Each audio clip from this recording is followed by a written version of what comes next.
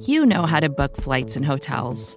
All you're missing is a tool to help you plan that unbelievable travel experience. That's why you need Viator. Book guided tours, excursions, and more in one place. There are over 300,000 travel experiences to choose from, so you can find something for everyone. And Viator offers free cancellation and 24/7 customer support for worry-free travel. Download the Viator app now and use code Viator10 for 10% off your first booking in the app. Find travel experiences for you. Do more with Viator.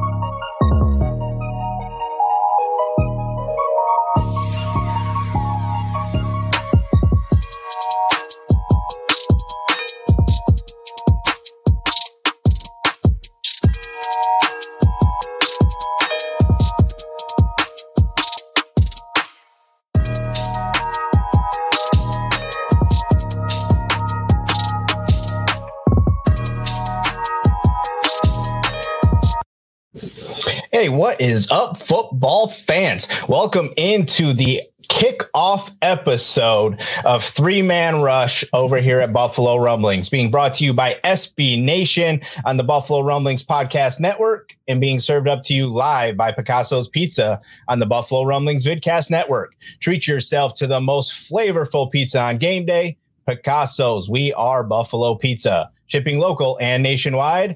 Order online at picassospizza.net. This is it. We've got him in the house. The long-awaited debut of Three Man Rush with Big O, as you can see on the screen. What is up, Jerry? Welcome in, sir. Hey, I got to ask. I hadn't seen some of those pictures in quite some time. 18 and 19-year-old Jerry was an interesting dude, man. I'm telling you. Man, those are nice. That one, now the one where I'm kneeling with the football, that hair was perfect, man. It was epic. I was like, holy crap. Yeah, I came across those. I was digging around and I was like, oh yeah, I'm going to definitely find the Tulsa when he signed with them. We're going to find that picture and we got it. So we saw super young Jerry up to what most people I think in Bills Mafia world know you as is, Jerry, who killed it for the Bills for tons and tons of years. So Jerry, why don't you go ahead and tell us a little bit about what we're doing with this show? Well, what we're doing is we're going to dig into a little bit of college football. We got a lot of people that, our network, Buffalo Rumblings, does the best job on Buffalo Bills breakdown. And we will get into some Bills. But one thing we don't have is we don't have a lot of college football talk, if any. So that's where this whole thing starts, right? I mean, you go ahead, you get to college, you get that chance to play pro ball. So we're going to go ahead and dig into college football. We're going to dig a little deeper into Syracuse, UB, the Bulls. We're going to dig into those guys as well, a little action, and talk about them. And then also we'll get into the top 25 matchups. And, of course, at the end, we would be amiss since our co-host Sarah is kind of like, where's Waldo? She's at every game, right? Mm-hmm. We'd be amiss if we didn't talk about the Bills. So we're going to get into the Bills a little bit towards the end. We're definitely going to be heavy college football content. And you never know with this crew where everything, where it may move us, so to speak. Absolutely. As I kind of teed this thing up and I put it out there, I was like, we got Cuse, we got Bills, top 25. We're going to have some Tulsa in there, right? Jerry's got a rep. He's got a rep where he came from, and his son plays there now too, right? So we got a rep there. But Sarah, why don't you tell us a little bit about yourself? If there's some folks out there that don't know you, if you don't know her, I'm kind of surprised. But let's see how she feels about it. Yeah, let's just pretend everyone knows who I am. No, I've been around for quite a while with the Bills, and just last couple years, I decided to start going to every game, and it's been a lot of fun traveling. It makes my life pretty crazy and hectic. Like, I fly out tomorrow morning to go to the Jets Bills game. So we'll see how long I continue to do this. But right now it's been definitely a fun experience, and it's gotten me to be introduced to a lot of people. And I kind of grew up on Syracuse football, so it was definitely one of those. It's definitely a cool thing to start talking about Syracuse again. They've been doing pretty well. I went to the University of Miami. I'm a huge Hurricane fan, so I have not stopped liking college football, and we can all blame Jim Kelly for the University of Miami decision that I made to go there. So not a bad one. Right. Well, lately it's been a little bit of a bad one. We've been struggling for quite a while to get back to relevancy. So, but yeah, I'm looking forward to talking some college football, because it all fits together. Once you start talking about college, it kind of leads into the NFL, and there's never really an off season, because you have, the combine, and you have the draft, and it'll be fun to dig deep into all of that. And I have to say, I grew up in Philadelphia. So I was there till I was 18, and then I went to University of Tulsa. My parents moved down here. We've been down here ever since. But I do know a little bit about Syracuse football. I know they play in a stadium that was there when I was a kid. They're still in the same one.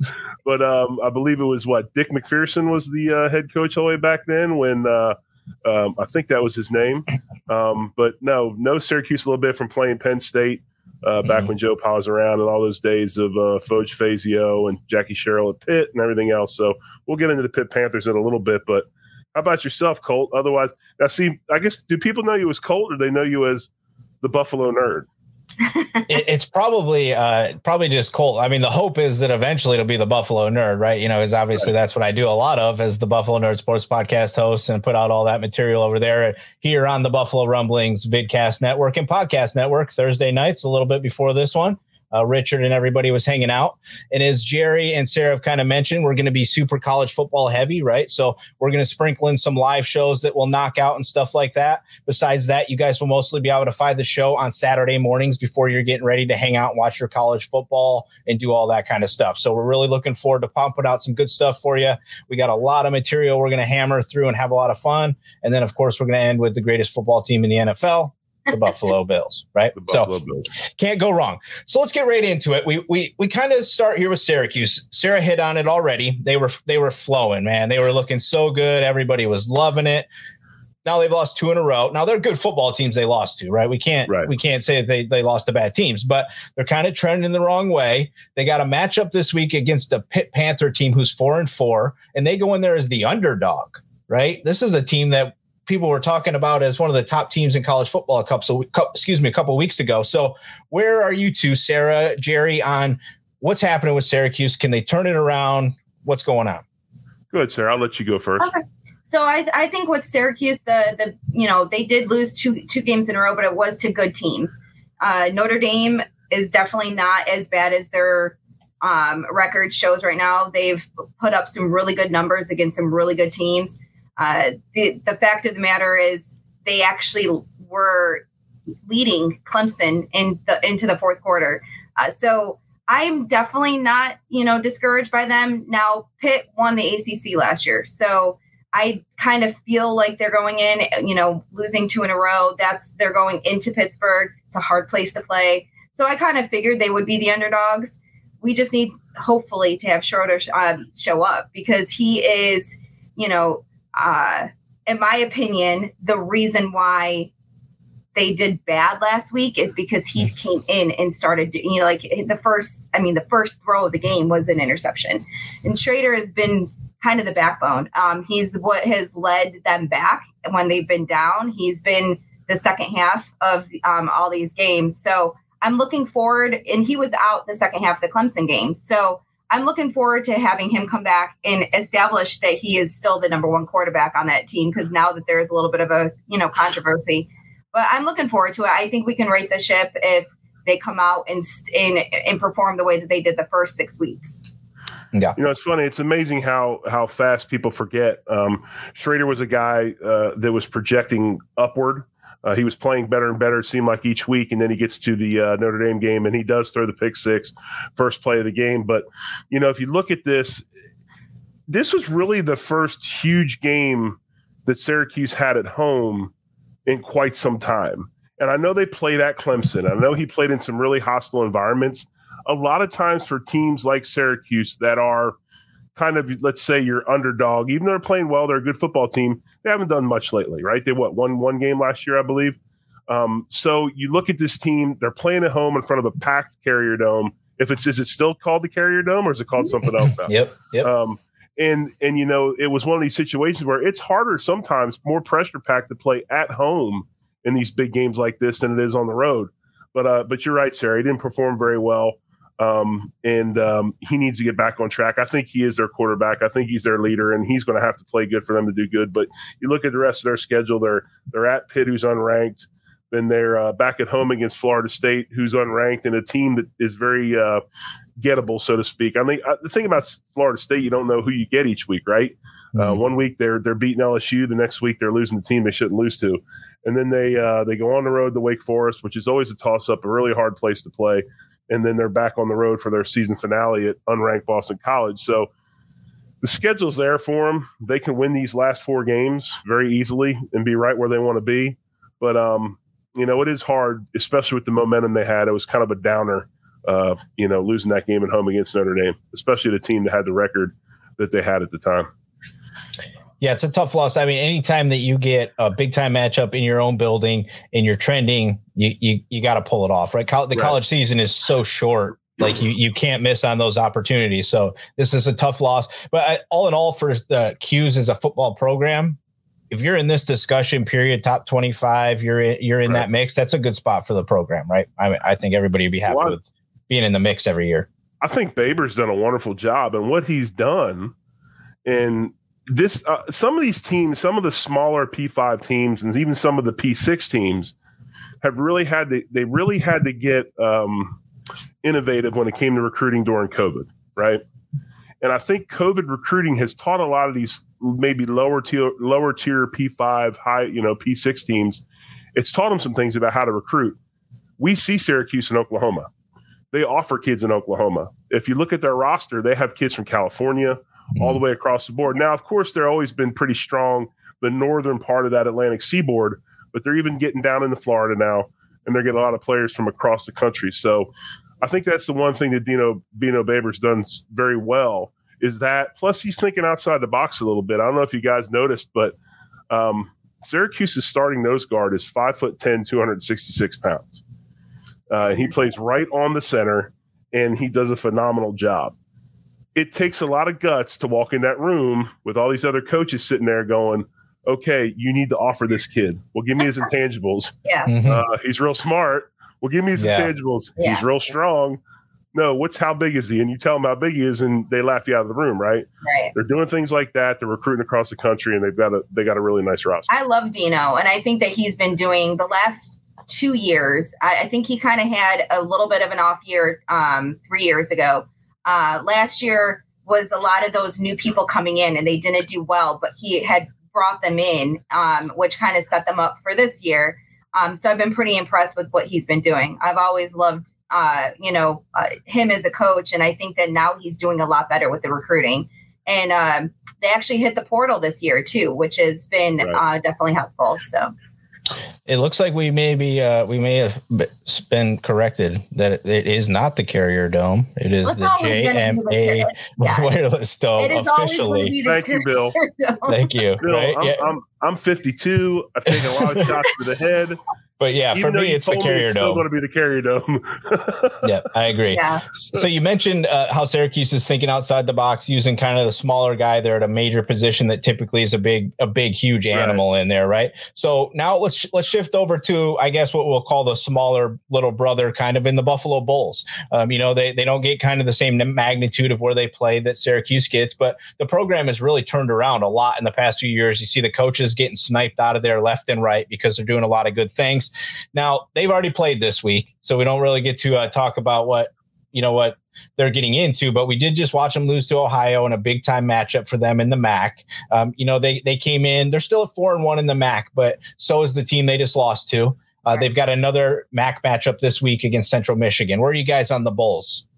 Yeah, I think that the biggest thing with the Bulls was they started the season 0-3, and it was like, okay, well, here we go. But then they started with their the MAC competition, and when they got into the conference, they they won, 5 in a row. So it was great. It was like, here we are, we're winning and they're doing it well. And then they played Ohio, which unfortunately they were tied with Ohio. So it was like, I think Ohio had already lost one. So it was like, they need to win this game. And then they ended up losing big time. So now they're tied with Ohio and, they have the tiebreaker. So Ohio has the tiebreaker. This game's going to be huge now against Central Michigan because they need to continue to win within the conference if they want to, go to the championship game. I think the formula's there now. I mean, Coach Lindquist is a guy that's come in. He was a DC at Michigan, and he was with the Cowboys. He's an NFL coach as well. And now he gets an opportunity for his first head coaching job. He knows what it takes to win. Okay, and I think what you're seeing again with the Bulls, just like Syracuse tonight on the Bixby team. So if you're paying attention, I've got a lot of stuff going on. I got my Phillies are playing in Game 5. We've got a nationally televised high school. We got a nationally televised high school football game, right? We got the town I live in, Bixby, Oklahoma, is playing Jinx on ESPN2, and one of the kids is making his decision tonight on air, I guess, where he's going to go to school. And there's another kid that's there, and I don't know if he's going to say, but he's got Buffalo as one of his 3 choices. And this is a kid from Bixby, Oklahoma. Now, this is a program that's won 57 games in a row, or 58. They've won the last 3 or 4 state championships, playing against a state championship team. So, there is a lot of pedigree there, but still, these programs are getting out and about, and they're finding kids where maybe they haven't found kids before. But, Buffalo loses to Maryland. The game they shouldn't have lost is probably Holy Cross. They lose 37-31, but they lose to Coastal Carolina, who the Mullets have all kinds of momentum going on. Again, just like Syracuse, it mirrors them. They had a chance to take over first place in the league, had a big game against a big opponent, and they basically got beat by half. I mean, 45-24. So rough outing for them, but their schedule sets up really, really well. They play Central Michigan, obviously kind of a middle of the pack MAC team, and then you got Akron, who's not very good, and you got Kent State, who's not very good. So their destiny's sitting there for them as well. I mean, they got a chance to go bowling and control their own destiny. That's really all you want when you get down into November in college football. Yeah, absolutely. Yeah. So Central Michigan's 3-6. They're definitely one of the teams in the MAC that you're not as concerned with. So this is definitely a game Buffalo should be able to turn it back around. Speaking of the Mullets there from Coastal Carolina, they're currently up 21-14 against Appalachian State right now. Yeah. So that's right. There is college football playing right now. When we talk about the MAC being on weird schedules, there is other college football taking place right now too. But now let's talk about some big dogs a little bit, right? I think every year this playoff thing, it comes around, everybody's all irritated. No, our team should be there. Our team should be there. So I just want to get your guys' opinion. I just looked here before we got started. They have Tennessee at 1, Ohio State at 2, Georgia at 3, Clemson at 4, Michigan at 5, Alabama at 6, and TCU at 7. The only non-undefeated team is Alabama at 7-1. Everybody else is 8-0. Where are you guys at? I mean, how do you not have all the 8-0 teams at the top, right, for starters? But then how do you guys rank them? Do you have any issues with 4-5? Do you have, where are you guys at on that? I have a big issue with 4-5. I think Michigan's is in that top 4. I don't think that Clemson necessarily deserves to be in that top 4. I think Michigan plays a tougher schedule. Now, obviously, a lot of these things are going to take care of themselves. Michigan has to play Ohio State, and there'll be some other big games, but and then obviously Georgia has to play Tennessee. But I think that Clemson's sitting at 4 for one reason only, and that's Boo Corrigan. I don't know if you know who Boo Corrigan is, but he is the AD that's over the selection committee this year, and Boo just happens to be the athletic director at NC State, which is a team that's in the ACC. So we've seen it before. We've seen it in Oklahoma a few years ago. Joe Castiglione was on the committee, and next thing you know, you saw Oklahoma squeeze in over some other teams. And so I think that Michigan should be in the 4. The other one I have a big time problem with is TCU sitting all the way down there at 8. I don't believe that they, I don't believe that ranking is appropriate. I think with their record, they should be sitting probably at 5 or 6, not where they are. That just kind of shows you what they feel about the Big 12. Yeah, I'm kind of a little bit of a disagreement. I think Clemson, the reason why they're at 4 is at this point in time is because they struggled against Syracuse. Tennessee, I am a huge Tennessee fan this year. I love watching them play. I can't wait for the game this week. I think that the only reason why they have them number 1 is because they're undefeated and then they dethroned Alabama. I don't think they're technically number 1. I think that Georgia should be number 1 right now, and we will find that out this weekend when they play. But I think Alabama, they're not going to not have them in the top 6 to for show because it's Alabama. I think Michigan, what hurts them is their non-conference play. They don't have any, teams that they're going against to strengthen that, to strengthen their bid. So unfortunately, I think they're shooting themselves in the foot with that.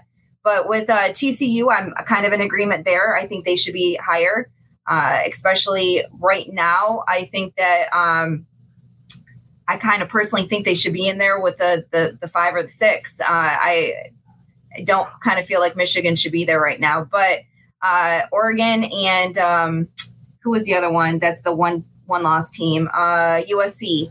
I think those are kind of your 7 and 8 right now. They're kind of sitting on the outside as well. So I think that, again, the only reason why Tennessee is number 1 is because they beat Bama. Tennessee did have if you remember correctly, way back earlier in the year, September, they did play an overtime game against Syracuse's next opponent, Pittsburgh. They had to go to OT to beat Pittsburgh. Obviously, their non-conference was very limited. They played Akron, and then of course they throw in the crazy SEC off week game next week against, I believe it's Tennessee Martin is who they play. But it's hard to beat an SEC schedule, right? You're never gonna. No matter who you play in the offseason in the non-conference games, you're never going to be able to come in and say, well, their schedule's weak. I mean, they're playing SEC teams week in and week out. So, they beat them, they win. And I think you're right. I think that beating Alabama is what put them over the top. That's that big win that they had. Obviously, Georgia is the returning national champion. I kind of always thought that you were the man until somebody beat you.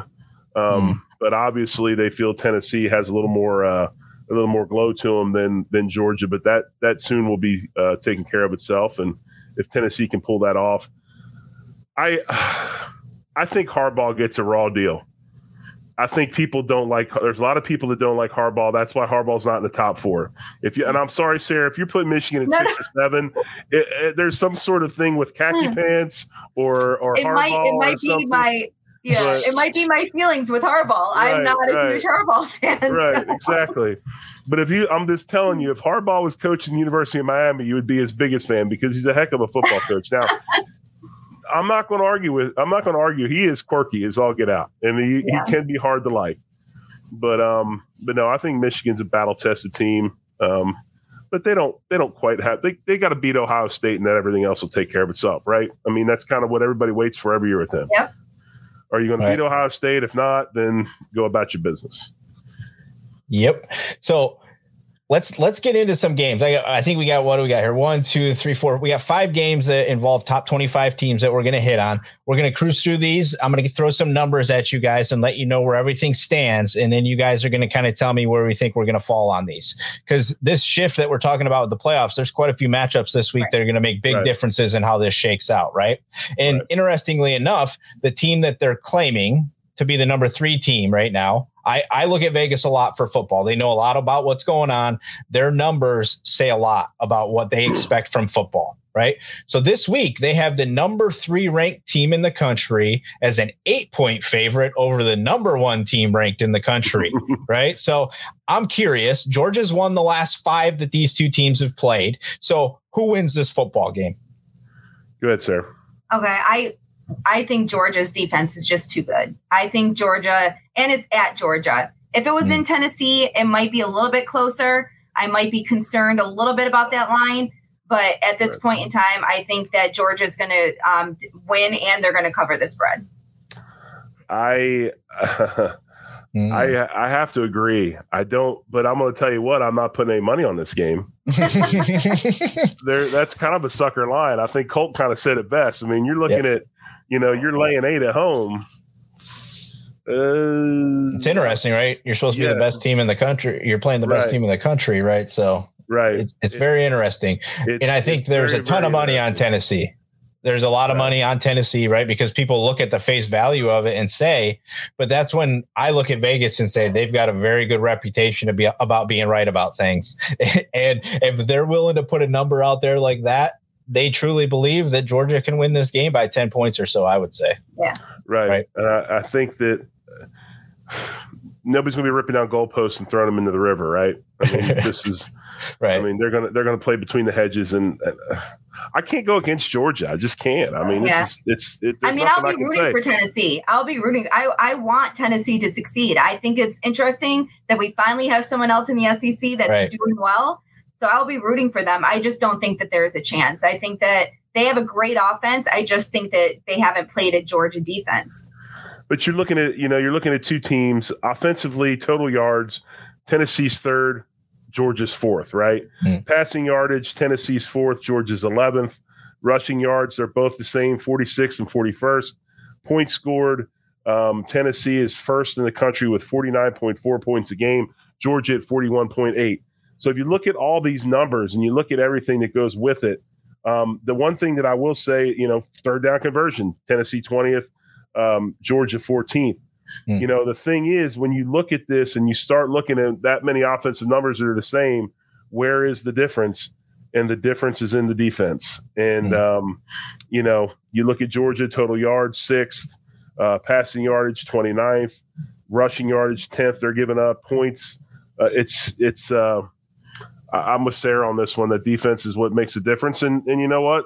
I wouldn't doubt if there wasn't a big special teams play as well. Yeah.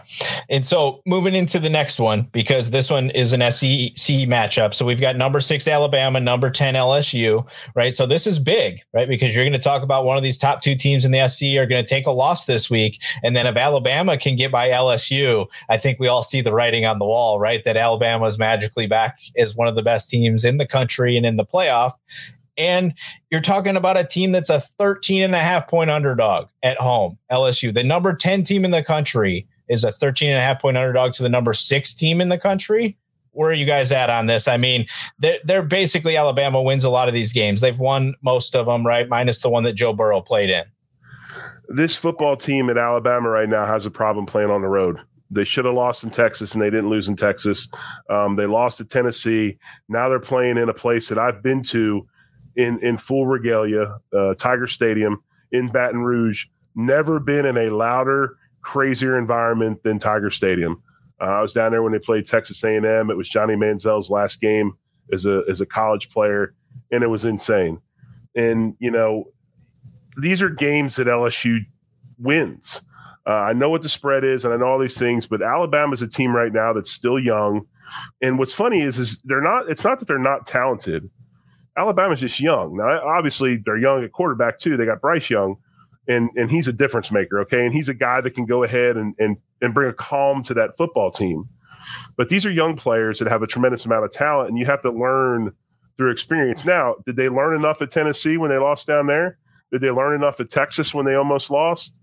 I don't know. But I look at LSU, and they win one of these games every year, one they shouldn't win, and everybody's against them. And I don't know. I like the Tigers in this game. I really do. Sarah? So I can't stand Alabama, but I'm going to say Alabama. My biggest thing here. I can't either. My biggest thing here is LSU. The fact that they ranked them 10th this week pisses me off. I mean, it really does. They went from being 25th to unranked for 2 weeks in a row. Yes, they played well the last 2 weeks, but to have them go from 25th to unranked to 10th, they're doing it because they're playing Alabama. I honestly feel like no one believes that they're the 10th ranked team in the country. I don't like it at all. And when I saw the rankings come out this week, I said, are you kidding me? They jumped over 15 other teams because, yes, they beat a Florida team, but a lot of, the Gators haven't looked great this year. So, and I'm just not happy with the decision to make them 10th. With that being said, I think the game is closer than than Alabama fans want, being that it is on the road. But I don't think that Alabama has anything to worry about. I think they'll come out with the victory. I don't know if they'll cover the spread, but I think they'll definitely come out with the victory. What I will say about this game is this, and Brian Kelly falls into this category for me, like Jim Harbaugh does for a lot of other people. Can't stand Brian Kelly. I'm not a big Brian Kelly fan. Okay, now I didn't say anything about. I didn't put words in your mouth. I didn't want to imply anything. I'm just saying. But anyway, and by the way, if Dockers are very uncomfortable. If I look at Brian Kelly, I'm not a fan all the way back from when he was at Cincinnati. But what I will say is this: he's a really good football coach, and if you don't think he's not going to win games at LSU, he's going to win games. This type of game, this might be too big, too early, but it would not shock me if they win it. Like I said, I'm still picking them. But Brian Kelly's a good football coach. I'm ready. Yeah, I'm not a I hate Notre Dame. So I am with you. So we agree on something else. There you go. So the feelings come over from Notre Dame. So yes. Yes, yeah, exactly. And the money agrees with siding with LSU in this game, obviously at 13.5 points. It feels very much like an NFL division game, right? These teams are familiar with each other. They get a lot of action with each other. It's hard to see these games really get into blowout type of atmospheres that you're talking about double-digit victories. So, yeah. Very evenly matched. Again, if you look at stats, I'm sorry, Colt, to cut you off. Just real quick. Go. Another very evenly matched game. There's a few areas that are a little bit skewed, but another good game that should play out well this weekend. Yeah, definitely looking forward to it. And it's going to make a big determination in what happens, right? Like moving forward. So absolutely. Huge. So let's move over to Texas. We got Texas is ranked 24th in the country. They're going up against Kansas State, ranked 13th in the country. Texas is the favorite here, minus 2.5 points. Texas has actually won five of the last five times these teams have matched up. Texas has won. Interestingly enough, Texas's last loss was to Oklahoma State a couple weeks ago, and then they went on the bye. And then Kansas State, who they're getting ready to play, went out and waxed Oklahoma State last week, 48-0. So where are we at on this one? And I called that one. That I felt good about that one. I've just like Tennessee, I've been watching a lot of Kansas State this year, and I'm all for them winning. I know Texas, has kind of gotten a little bit of the raw deal, losing a couple of close games and falling out of the 25, and now I think they're 24th or 20. Yeah, I think they're 24th ranked now. 24th. But with that being said, I think most people have Texas. I am going to go with my heart right now and say I am going to root and pick Kansas State. I loved what they did last week. Texas lost to Oklahoma State, and like you said, and I think that the only thing that Kansas State has going against them is they have a team coming in here who is coming off a loss, and they're coming off of a huge, victory. So I hope they don't have the hangover, and, we'll see. But it's at Kansas State, and that's another place, Manhattan, Kansas is one of those places. I think they seat like almost 100,000 fans. It's a hard place to play. So I'm looking forward to it. And I'm going to go with my heart on this one and say Kansas State. I will say this, that if Jerry O was a college football team, he would be Kansas State. Everything that they do, I love. I'm a huge Kleiman fan, was a huge fan of his when he was at North Dakota State, and he's brought that same attitude to Kansas State and Manhattan. And what he does is he's another think outside the box guy. He has his principles that he sticks with. They're going to be physical. They're going to run the football. They're going to play defense. But the way they recruit, they find guys that are outliers. They find guys that maybe aren't right for the position they play, and they move them to another position.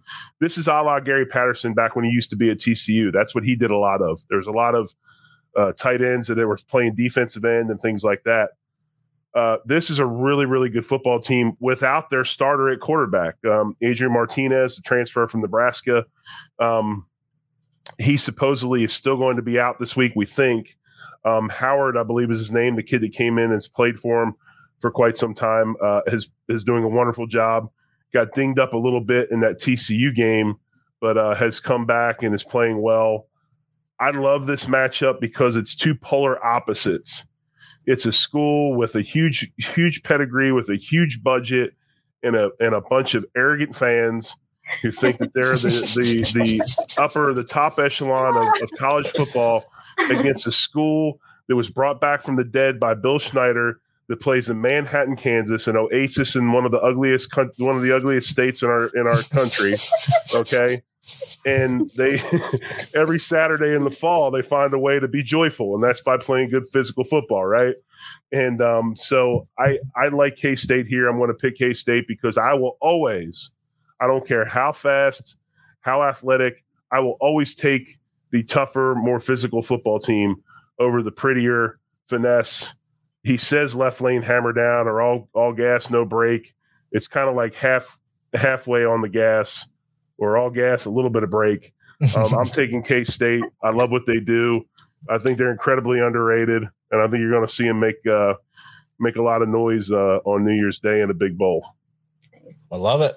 Absolutely love it. I mean, the people at Texas might not like your assessment very much, but I think it's great and I love it. So absolutely. I think that right now the money though is it's favoring Texas at this point in that one. So we'll see how it all plays out. Right. The money has favored Texas right. from the start of time. Right. Right.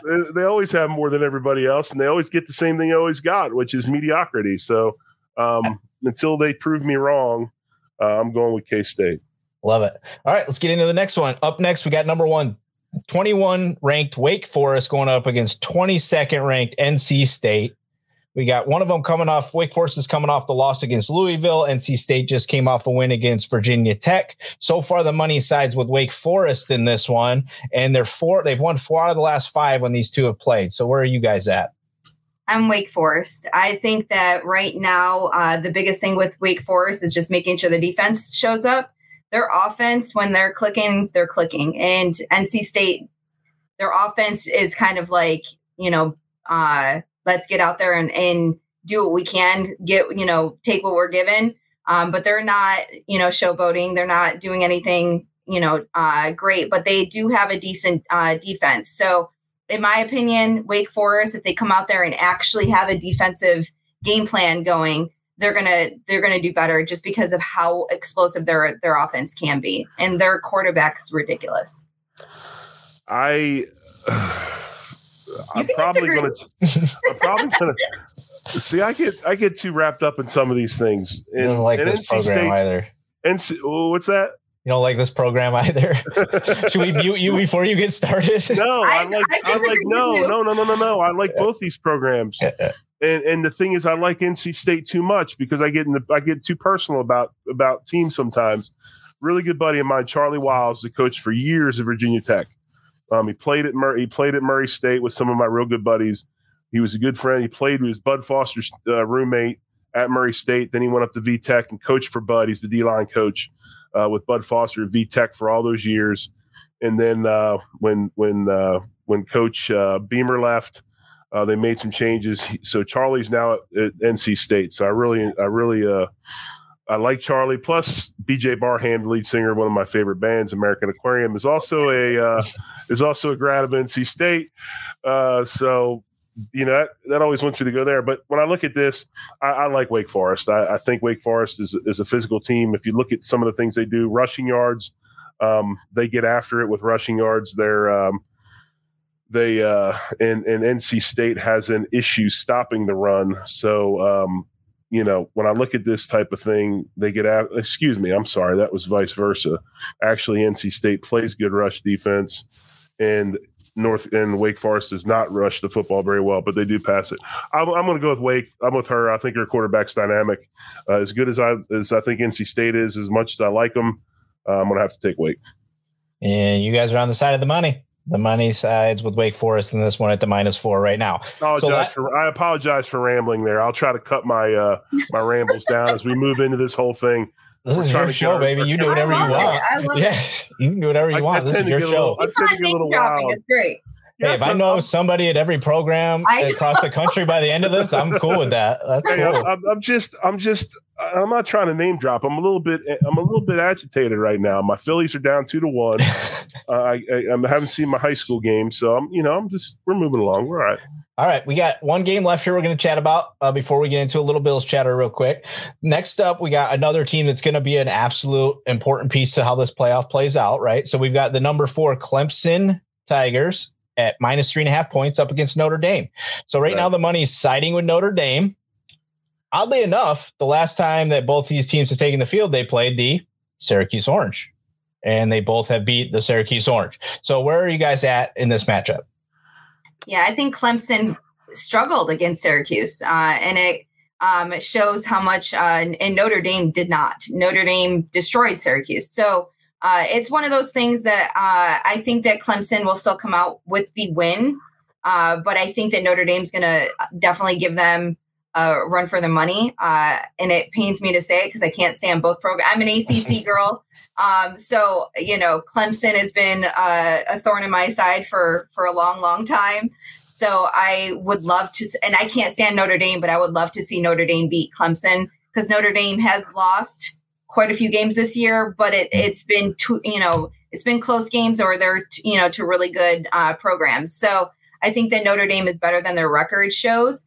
So I think that they'll give them a run for their money, but in the end, I think it'll be a Clemson victory. What was the line on that one? They got a 3.5 for Clemson. Oh, really? It's that close. Yep. And actually the money right now is with Notre Dame. Notre Dame. Yep. I like it.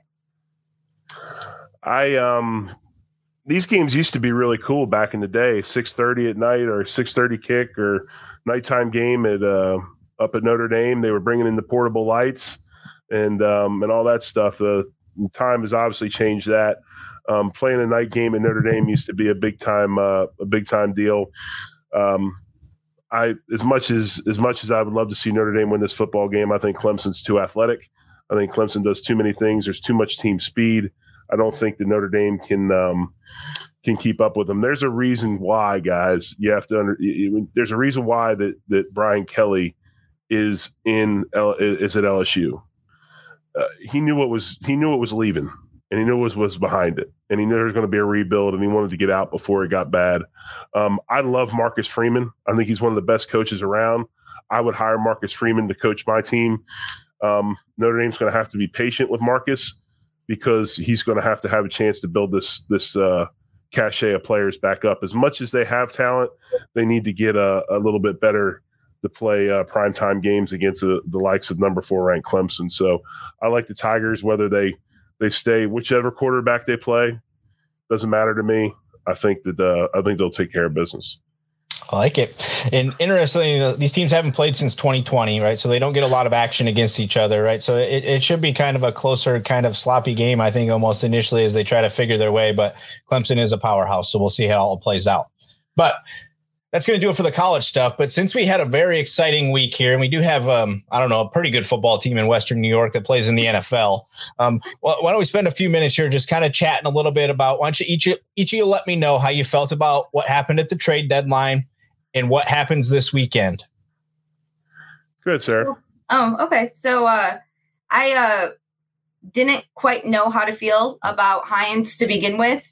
Kind of was like, we kind of have the same type of player with Cook. So I was a little not worried, but I was kind of like, what are we doing to begin with? Probably about 30, 45 minutes into it, I went on to all the Colts Twitter feeds and stuff, and they were all so angry.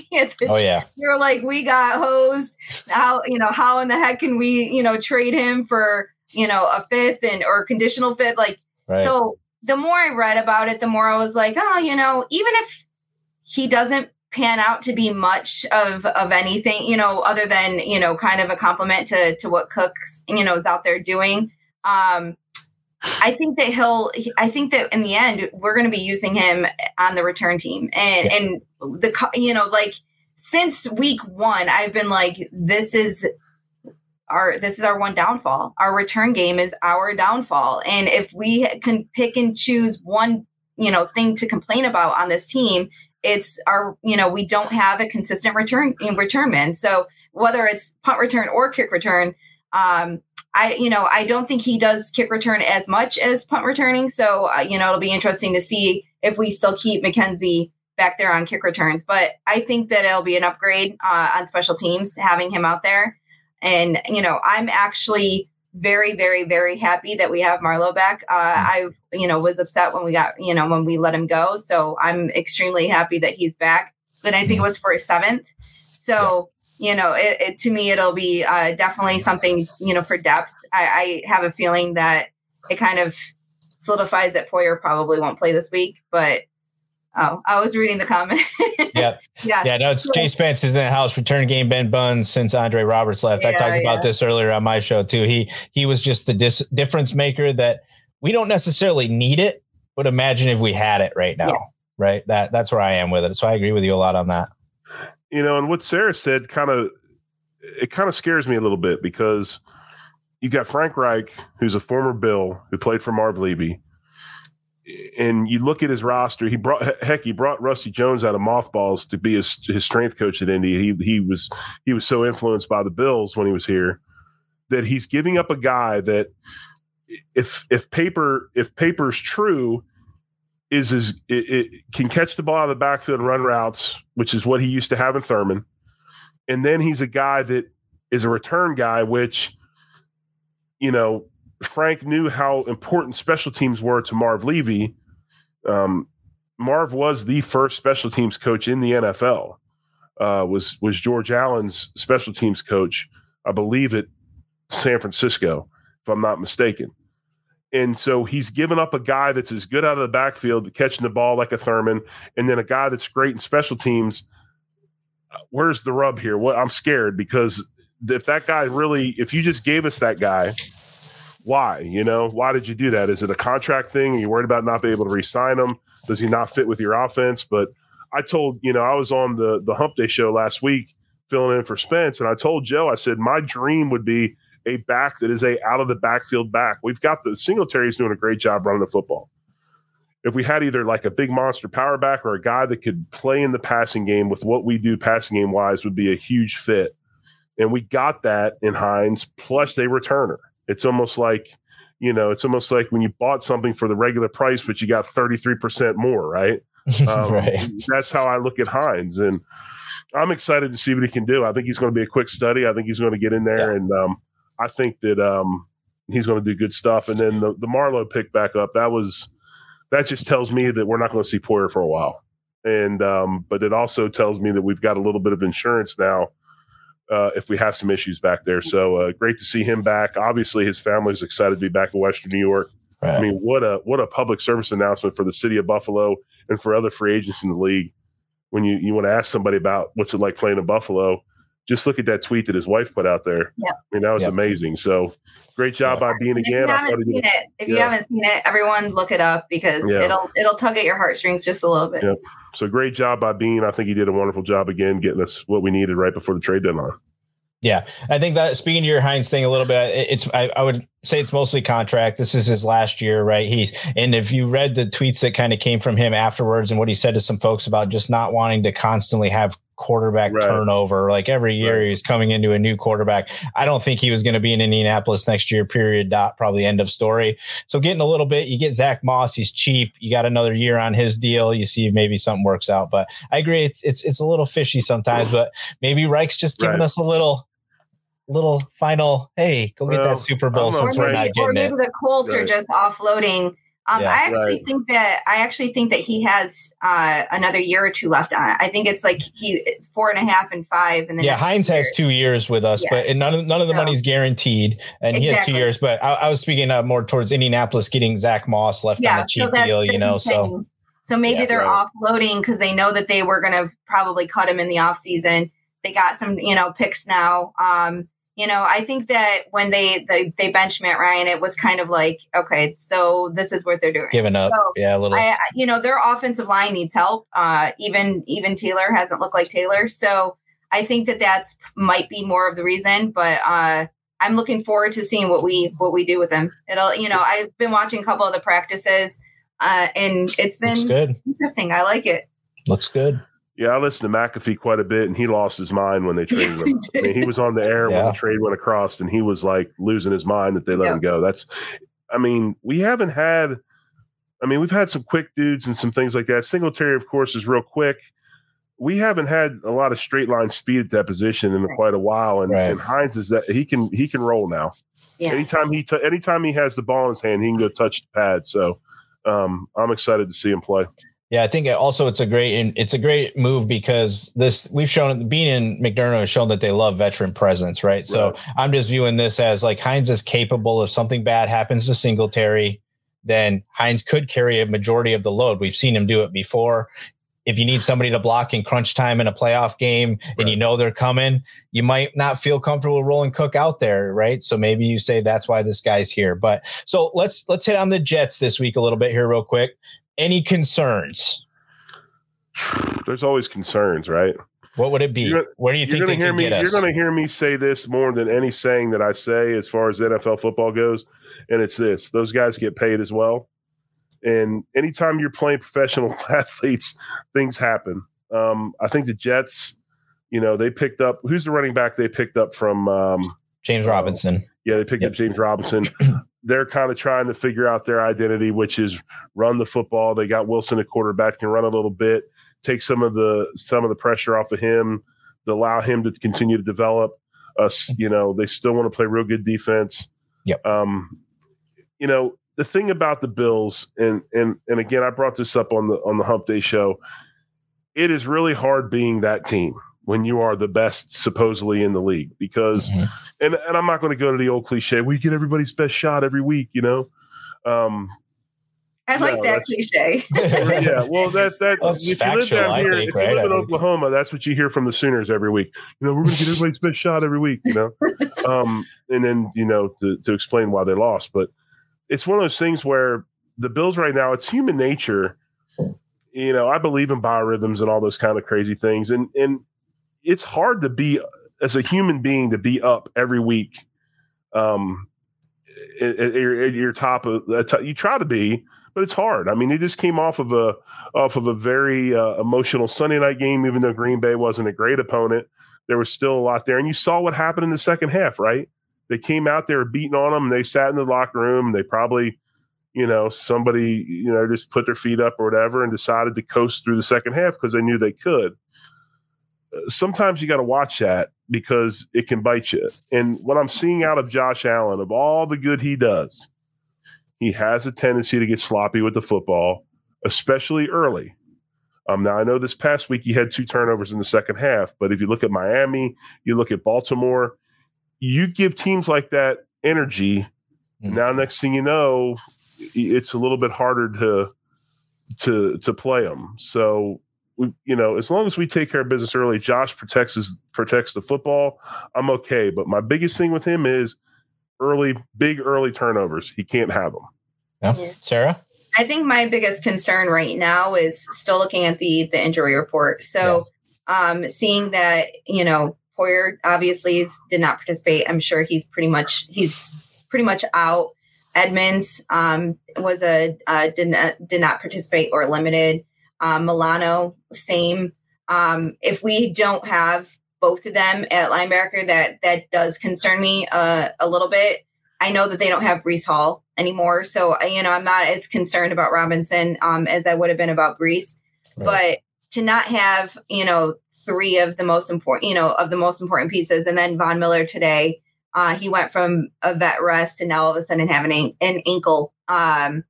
Don't know quite what's up with the ankle, but it's concerning. That technically 4 of our biggest pieces on defense could potentially either be limited or not play. So that's kind of my biggest concern. And then the other thing is because it's within the division, just beating ourselves with stupid things. You always go in there, wondering, is this going to be a Miami game or are we just, because Miami, in my opinion, we beat ourselves. So I just want to make sure that we go in there not overlooking them and just, having a good game. Real quick though, injury report, Poyer questionable, Von Miller questionable with an ankle. Tre'Davious White obviously said he's playing. Milano's questionable with the oblique, which those things can be I don't ever have that problem. That's like a pulled ab. I don't never have those issues, but I know people that do. And when you have an ab injury, from what I understand, are very, very hard to come back from. So that one does concern me a little bit. Edmonds is questionable with a heel. That's probably plantar fasciitis, something like that. That's nothing that can't get taken care of probably 20 to 40 minutes before pregame. I look at Brown. He's also questionable with his ankle. So, they do have some injury issues, but I think this injury bug that we seem to have this year has proven one thing. Our depth is ridiculous, and our practice squad depth is ridiculous. Yeah. And if we have Trey go, I don't think he'll play much. I've been saying all week that I think he'll be inactive, but if they actually have him active, I think he goes out there for a couple plays to kind of, get his feet wet, technically, so to speak. So, so that he'll be ready for the next 2 home games. But I don't think he'll play much if he's active.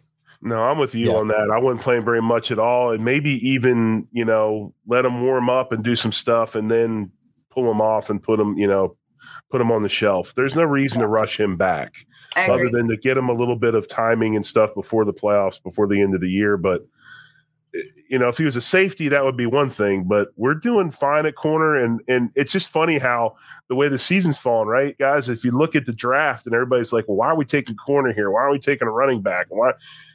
It's cornerbacks have become, you better be stocked up on corners and safeties because they've become the focal points of really good defenses because of the way these teams are playing offense now and the rule changes. You better be loaded up in that secondary. We've done it, and it's been our scouting department's done a heck of a job. We got a kid that's a 6th-round pick from Villanova, a 1AA program that is starting and playing, significant time. So, it's important. So, I'm with you. Ease him back in. There's no reason to rush him. Yeah, I'm in the same boat with you guys on Trey. I don't think he'll be up this week actually at all. Probably. I don't know that it's necessary. If you go and look at the Jets, that I buy the division stuff. I get all that. That loss of Breece Hall to me though kind of put a big dent in that team. If you go and look at what they were doing, he was getting them big chunks a lot. And when you don't get that, you got a tough defense. But I agree with Jerry that I said that this is a game that by the third quarter we better be stepping on their neck and breaking this, or it could be something that we don't want to see and we let them hang around. And that's the one thing that we don't tend to do very well. Right. We tend to not, we're kind of like the cat. Once the mouse is basically perished, we're like, it's boring. We'll just go do something else now. They got to get that feel. They got to get that ability to finish teams. But I'm with like Triggs down in the comments. Triggs 44 says, I don't want Trey White playing that, on that MetLife turf. Totally agree. That was maybe the comment of the night. I mean, totally agree with that. Yeah, I think someone made a comment the other day that the only reason why they would activate him is to get him a little bit more touches before going against, the Vikings, because, obviously the Vikings do have, several people at, wide receiver that we don't necessarily want, but to have our rookie going up against Justin Jefferson is not necessarily the best thing, but we've already done it this year. They've already went up against several, Waddle and Hill. I mean, they've faced big time opponents this year. And granted that they did give up a big play in that game that eventually probably cost us the game. But that I was talking about this earlier. That's the one thing that you could go to, and that's it. These young kids have played very, very good back there. So I'm going to hang with them. So real quick, before we get out of here, I need score predictions. Who's going first? Go ahead, Sarah. All right. Well, I said 41-13 the other day.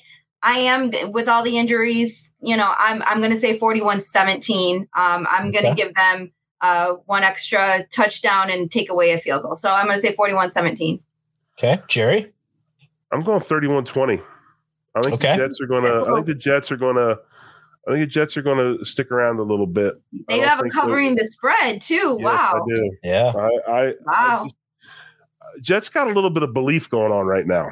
They do. If you haven't noticed, there's a little bit of belief coming out of there. I think Salah's a good coach. They're going to be ready to play. Wilson's getting better and better. He's getting more comfortable.